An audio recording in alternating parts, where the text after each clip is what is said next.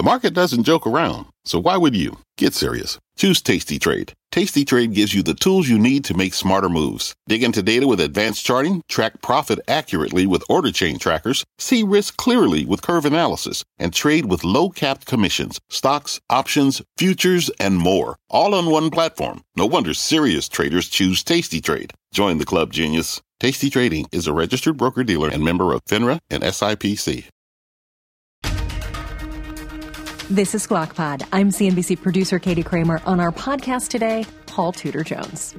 We've got to be careful not to mythologize this into the pandemic Godzilla, because we can beat this thing. We're going to squash it and send it back to the oblivion that it crawled out of. The hedge fund titan and philanthropist was the first money manager to tell CNBC that he was concerned about the coronavirus back in January. Today, how he feels about his future-telling abilities. What a damn mess. Contending with the unprecedented shock of a pandemic to the economy. Investors can take heart that we've counteracted this existential shock with the greatest fiscal monetary bazooka. It's not even a bazooka. It's more like a nuclear bomb. And the rocky road ahead. I'm much more nervous about the loss of life that could come with a 15 or 20% unemployment rate than I am about the loss of life that comes with CD19. It's Thursday, March 26th, 2020. Squawk Pod begins right after this.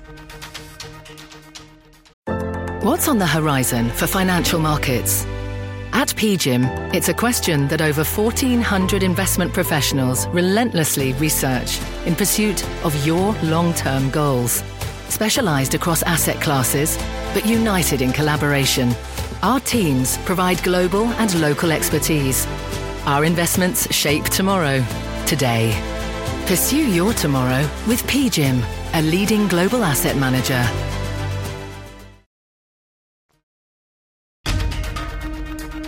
This is Squawk Pod from CNBC.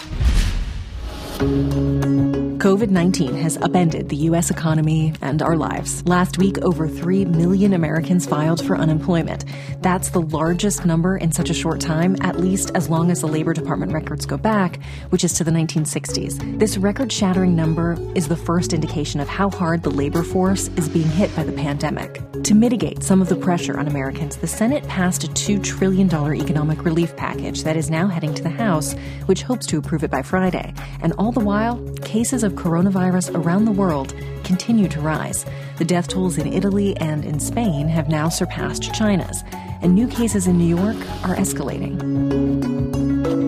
The virus's death toll is awful to contemplate, but what could also be pretty frightening, the loss of life we could see from a spike in unemployment. That is according to Paul Tudor Jones, a hedge fund titan, and our highlight interview today on the pod.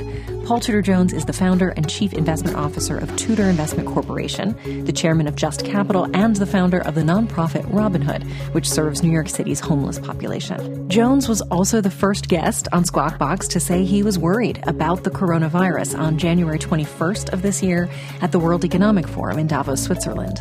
There's no antidote. There's no vaccination. Can't do it. There's no cure. We don't even know what the incubation period is. Right. And you're obviously getting ready to go to the biggest travel period in China. So are you seeing through this or not?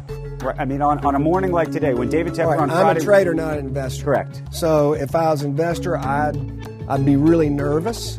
Since those comments just 2 months ago, the S&P has fallen 25%. Paul Tudor Jones joined us via Skype today on Squawk Box with Andrew Ross Sorkin, Joe Kernan, and Becky Quick. Here's Andrew. Paul, thank you for joining us this morning. Thank you, Andrew. What a damn mess. What a mess. Tell us about it. You've been thinking about this, I think, literally since we spoke with you back in January. You also wrote a letter to your investors in February calling this right again. So understanding where your head is at right now, where the market is at, and where this is all headed is very important. How do you see it? Well, I think COVID-19 is, it's unlike anything we've obviously ever seen before. If we kind of think about where we are right now, we're probably, if you look at the Hubei experience and we extrapolate from that what is getting ready to happen in the United States, to New York in particular, we're probably going to hit our peak somewhere between April 4th and April 10th. My guess is we could have somewhere between 300,000 and 400,000 cases in the United States. That's going to be a really challenging period, I think, for us as Americans, because certainly in New York City, our healthcare system is going to get overwhelmed. And it's going to be something that I think all of us have to steel ourselves for. There's a really high probability it's going to come. I don't think we need to panic. I look at this like when I used to box. I remember I never got knocked down in my life, but having seen many people get knocked down, you learn something from that in your next fight. And I think what we're going to do is we're going to see the worst of COVID-19. It's going to throw its best punch over the course of the next, say, somewhere in the next 2 weeks. And then we're going to be on the backside of that. And the good news, the great news, is that in Hubei, from the peak, it was 24 days from the peak to where they went back down to under 100 cases a day. So we've got to remember there is light on the other side of this. We're going to get through it. It's going to be something that unfortunately probably didn't have to happen, but has happened. Let's not think about what could have been. Let's think about where we're going to be and what we're going to do on the other side. Paul, explain this. So you're using Hubei numbers to extrapolate out and model out. And I would tell you, by the way, I love your optimism. I hope you're right.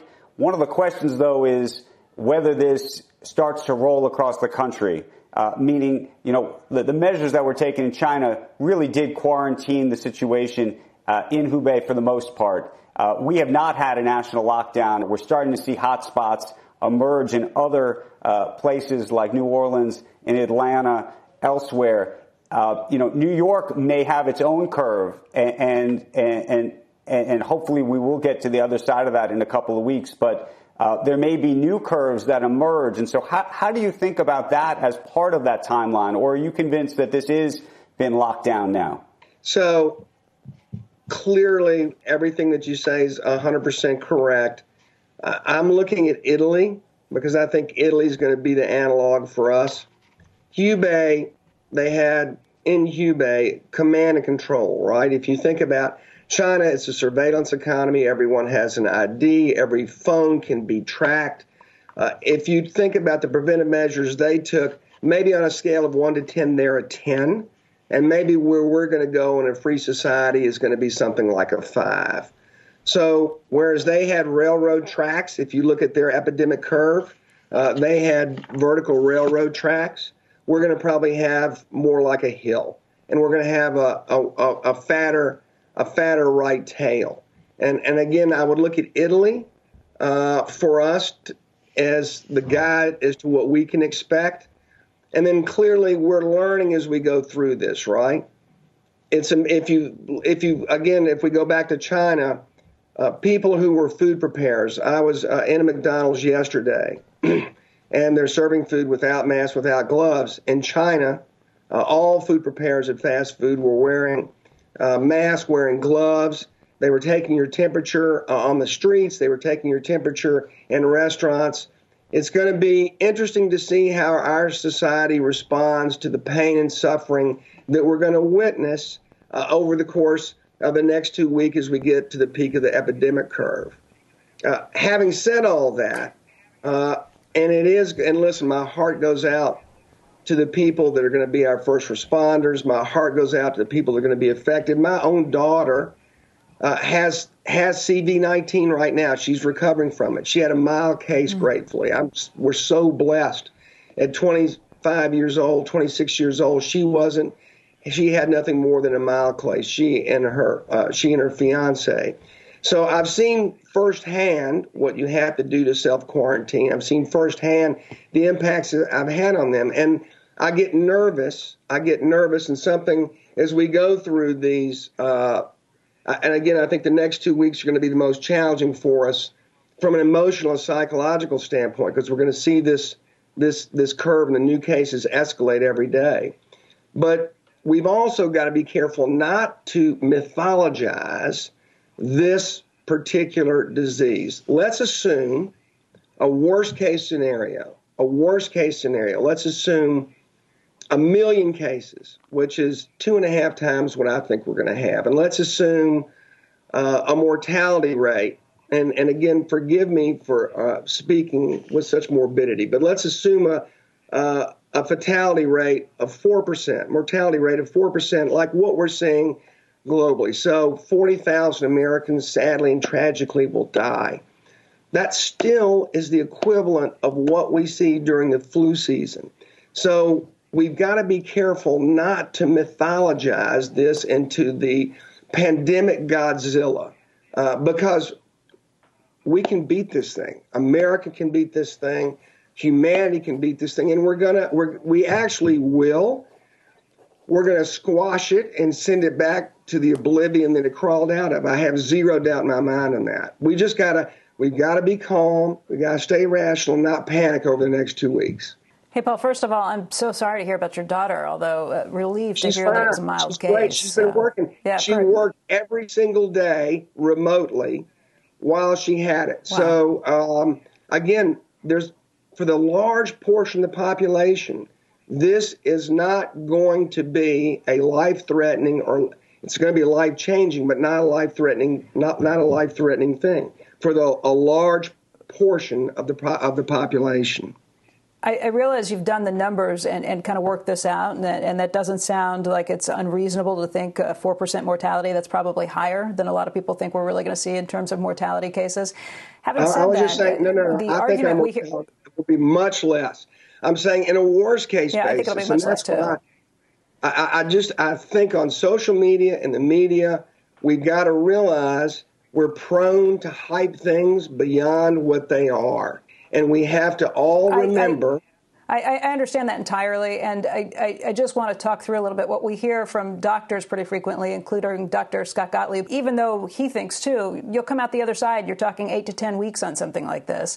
The concern doctors have is trying to flatten that curve right now so that it is less overwhelming on the healthcare systems like New York City. You go along with that? I understand everything you're saying, but there are some people who hear what you're saying and then think, as a result, it should be business as usual and these states should not be doing lockdowns. Is that what you're saying? No, I'm saying we have to be extraordinarily vigilant and exercise, implement, and practice extreme safety measures until we get on the other side of the epidemic curve and see it in a free fall. There's no question that's what we have to do. I think, and my guess is that's going to be sometime in late April, early May. That would be optimistic. That would be following the Hubei example. And again, if you just think about this, we've got these incredible experiments going on, country by country. Some of it, China, command and control, Singapore, command and control, Hong Kong, command and control. They did a great job. We've got free societies in Europe, in the United States, that are going to experience much different outcomes. And then, tragically, we've got less developed countries like in Africa, who I worry about the most, with the most vulnerable populations, who are not going to be able, I think, to get even as far as many free societies in Western Europe as well as the United States. And those are the ones that I worry about the most. But where we'll end up, say 3, 4, 5 months from now, is we'll have these beta tests of various degrees of intervention by public authorities, various degrees of onboarding by private citizens of the protocols that it takes to actually stop this. And then we'll also have a real-time GDP experiment to understand the impacts it has on the economies. And we'll know so much more in 3 or 4 months. And I think we'll be prepared. Fool me once, shame on you. Fool me twice, shame on me. We'll be so much better prepared this fall to be able to deal with this. And I think to get back to business as usual and to resume the way our lives were but 3 months ago. And I think we'll learn again, tragically, a lot about herd immunity. Because we're going to see that, unfortunately, practiced real time in some less developed countries. Hey, Paul, you were right on the money in January to tell us that if you were an investor, you would be nervous, you would be risk off. Given where we are right now, in terms of the curve that you've now talked about and where the stock market is right now, if you were an investor, what would you be doing? I think what we're going to see is let's just first of all let's frame what's happened from a monetary and fiscal stance. So from a fiscal stance, we have a fiscal package of 10% of GDP. That's double what we got in October of 2008. Double. Now, they came with another package in March of 2009 that got us up to 10%. And my guess is we'll be back with a bigger fiscal package somewhere down the road. From a monetary standpoint, we've already, and by the end of this week, we will have bought $1 trillion worth of treasuries and mortgage backs.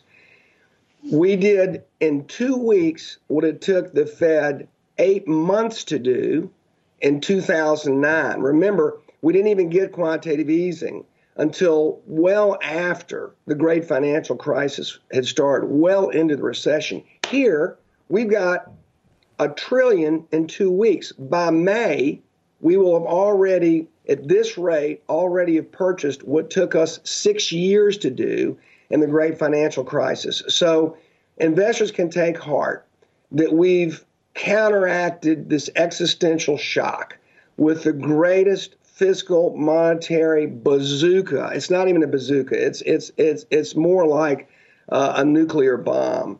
That's literally the countermeasures that we brought in to sit there and to bring safety to our economic system. So I think some combination of those two will buy us time. As Chairman Powell said this morning, it's the bridge to the future. Now, what happens? So my guess is one of the reasons the market's up right now is because of all the month-end rebalancing that the market's front-running. It sees the fact that there are going to be a lot of equities to buy. And that's one reason. My guess is we'll stay firm into month-end. And then we're going to be challenged in April. We're going to be challenged as we go through the epicenter, the peak of the epidemic curve. So I think that could bring us to a retest. It might even bring us to a fractional new low. But I do think the stock market's going to find a bottom. Once we get the peak in the epidemic curve, no doubt in my mind, the stock market will rally, and it should rally. And my guess is we'll be higher 3 or 4 months from now, 5 months from now, than lower than where we are right now. What happens after that is highly dependent upon our ability to get back to work, our ability to resume normal functioning. And it's really interesting. You've got this dynamic tension. You've got people such as myself in the economic field thinking about getting back to work, thinking about resuming normal activity. And you've got people in the medical profession who can only see the problems that they're dealing with. And my God, again, my heart goes out to them because they're dealing with these huge problems.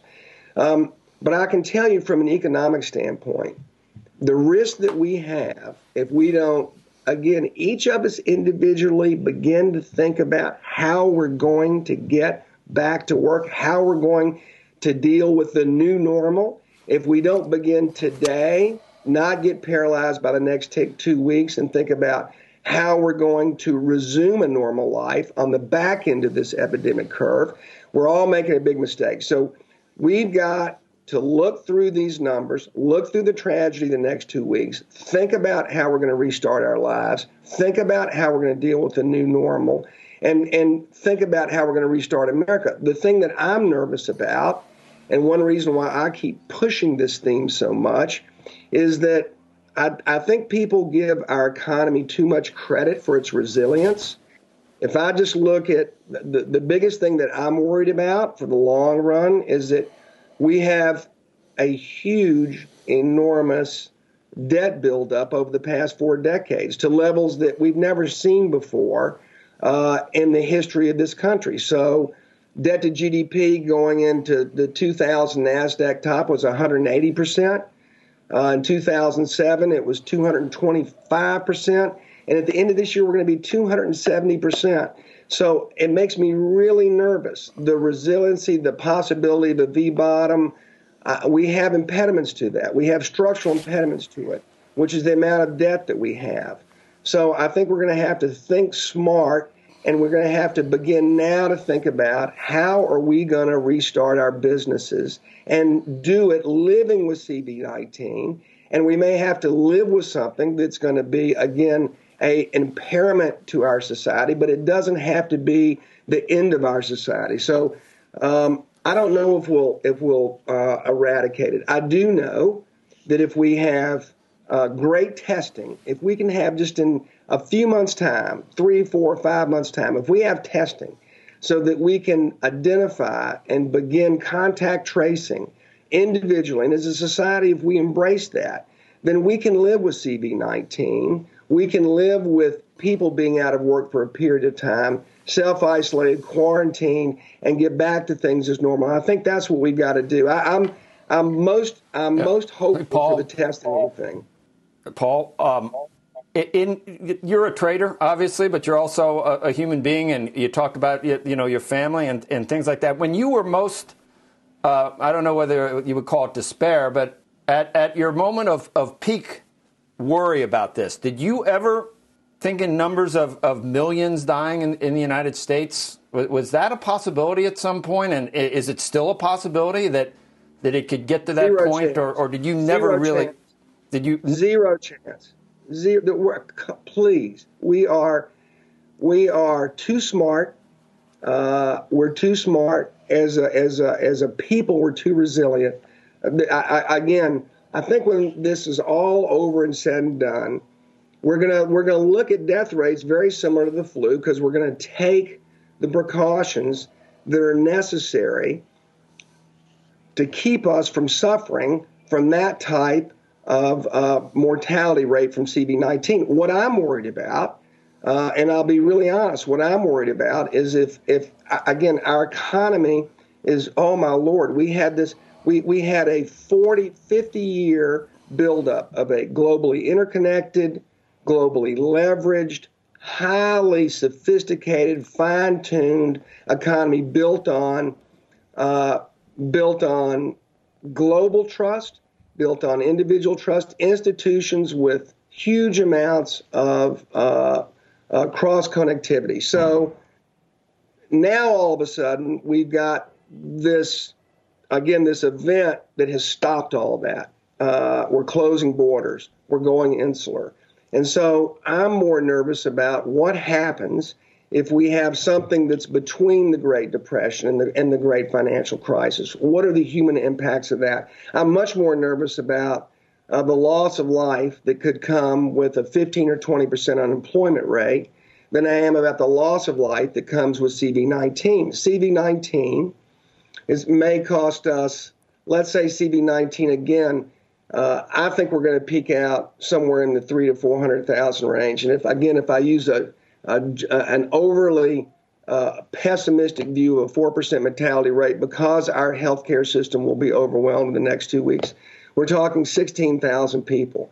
In the Great Depression, there was a study that was out, a 10-point rise in the unemployment rate could have as many as 200,000 fatalities associated with it, from health impairment, suicides, opioid use, drug use, et cetera. So I'm thinking about, and again, as someone in the economic world, I understand the necessity and the need for us to deal with CV-19, but I don't think that's our biggest threat. Our biggest threat is what happens to the economy on the other side, and that's why I think each of us has to think, how are we going to restart our business?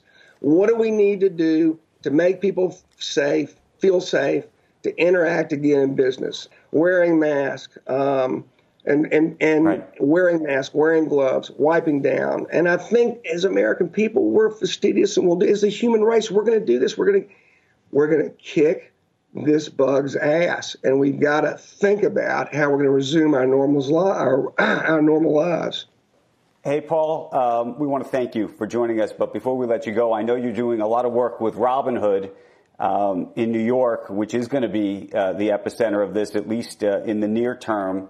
What are you working on with the Robinhood program in New York right now? Well, we had our benefit scheduled a year ago for May 11th at the Javits Center. The Javits Center is now a hospital, but we're going to have our benefit. It's going to be a virtual benefit. It's going to be on May 11th.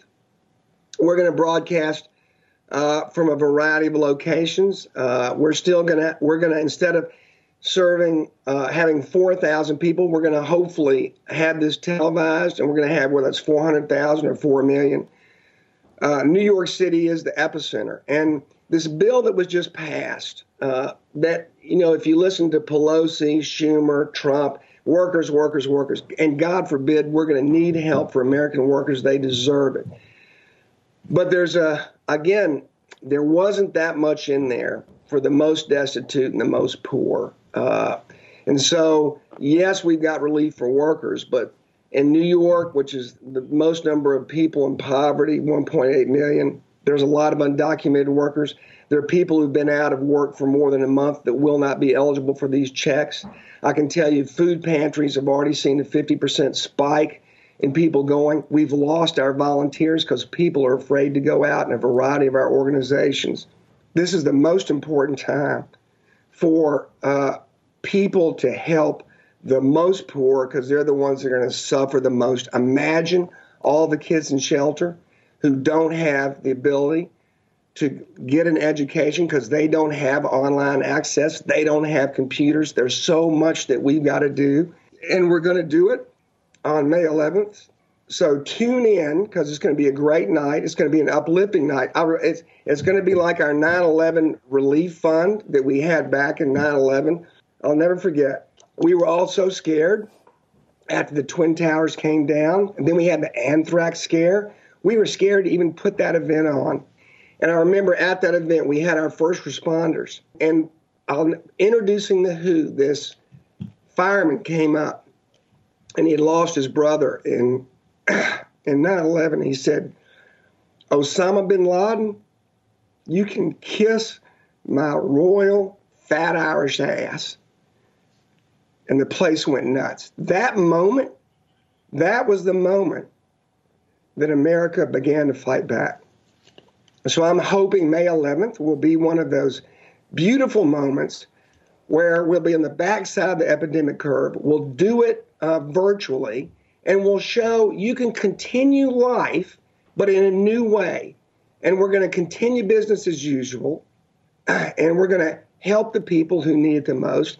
And it's going to be a great night. So more details on that will come back. And again, I'm optimistic. This brings out the best in us. These crises do. 2008, in the great financial crisis, Robinhood raised more money than it ever has. So I'm really optimistic about the future. I know we'll beat this thing, and I'll look forward to doing my small part in it, like each of us is going to.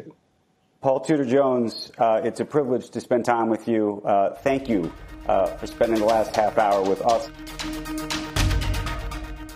This podcast is supported by FedEx. Dear small and medium businesses, no one wants happy customers more than you do. So you need a business partner just like you. Like FedEx, who understands your passion for serving your customers because they have the same commitment towards you. That's why FedEx offers you picture proof of delivery, packageless and paperless returns, as well as weekend home delivery to 98% of the U.S. on Saturday and 50% on Sunday. See the FedEx service guide for delivery information. What's more, FedEx Ground is faster to more locations than UPS Ground. Trust FedEx for timely deliveries. See what FedEx can do for your business. Absolutely, positively FedEx. Sometimes it takes a different approach to help you unlock your true potential. With Capella University's game-changing FlexPath learning format, you gain relevant skills you can apply to your career right away. Earn your degree from an accredited university and be confident in the quality of your education. Imagine your future differently at capella.edu. Capella University is accredited by the Higher Learning Commission. Learn more at capella.edu/accreditation. That's Squawk Pod for today. Thanks for listening to this podcast. Squawk Box is hosted by Joe Kernan, Becky Quick, and Andrew Ross Sorkin. Tune in weekday mornings on CNBC at 6 a.m. Eastern. To get the smartest takes and analysis from our TV show right into your ears, subscribe to Squawk Pod. We are on Apple Podcasts, Stitcher, Spotify, wherever you listen. And hey, tell a friend to subscribe too. We'll meet you back here tomorrow.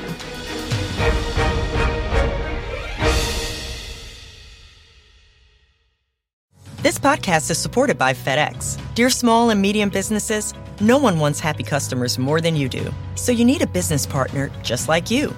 Like FedEx, who understands your passion for serving your customers because they have the same commitment towards you. That's why FedEx offers you picture proof of delivery, packageless and paperless returns, as well as weekend home delivery to 98% of the U.S. on Saturday and 50% on Sunday. See the FedEx service guide for delivery information. What's more, FedEx Ground is faster to more locations than UPS Ground. Trust FedEx for timely deliveries. See what FedEx can do for your business. Absolutely, positively FedEx.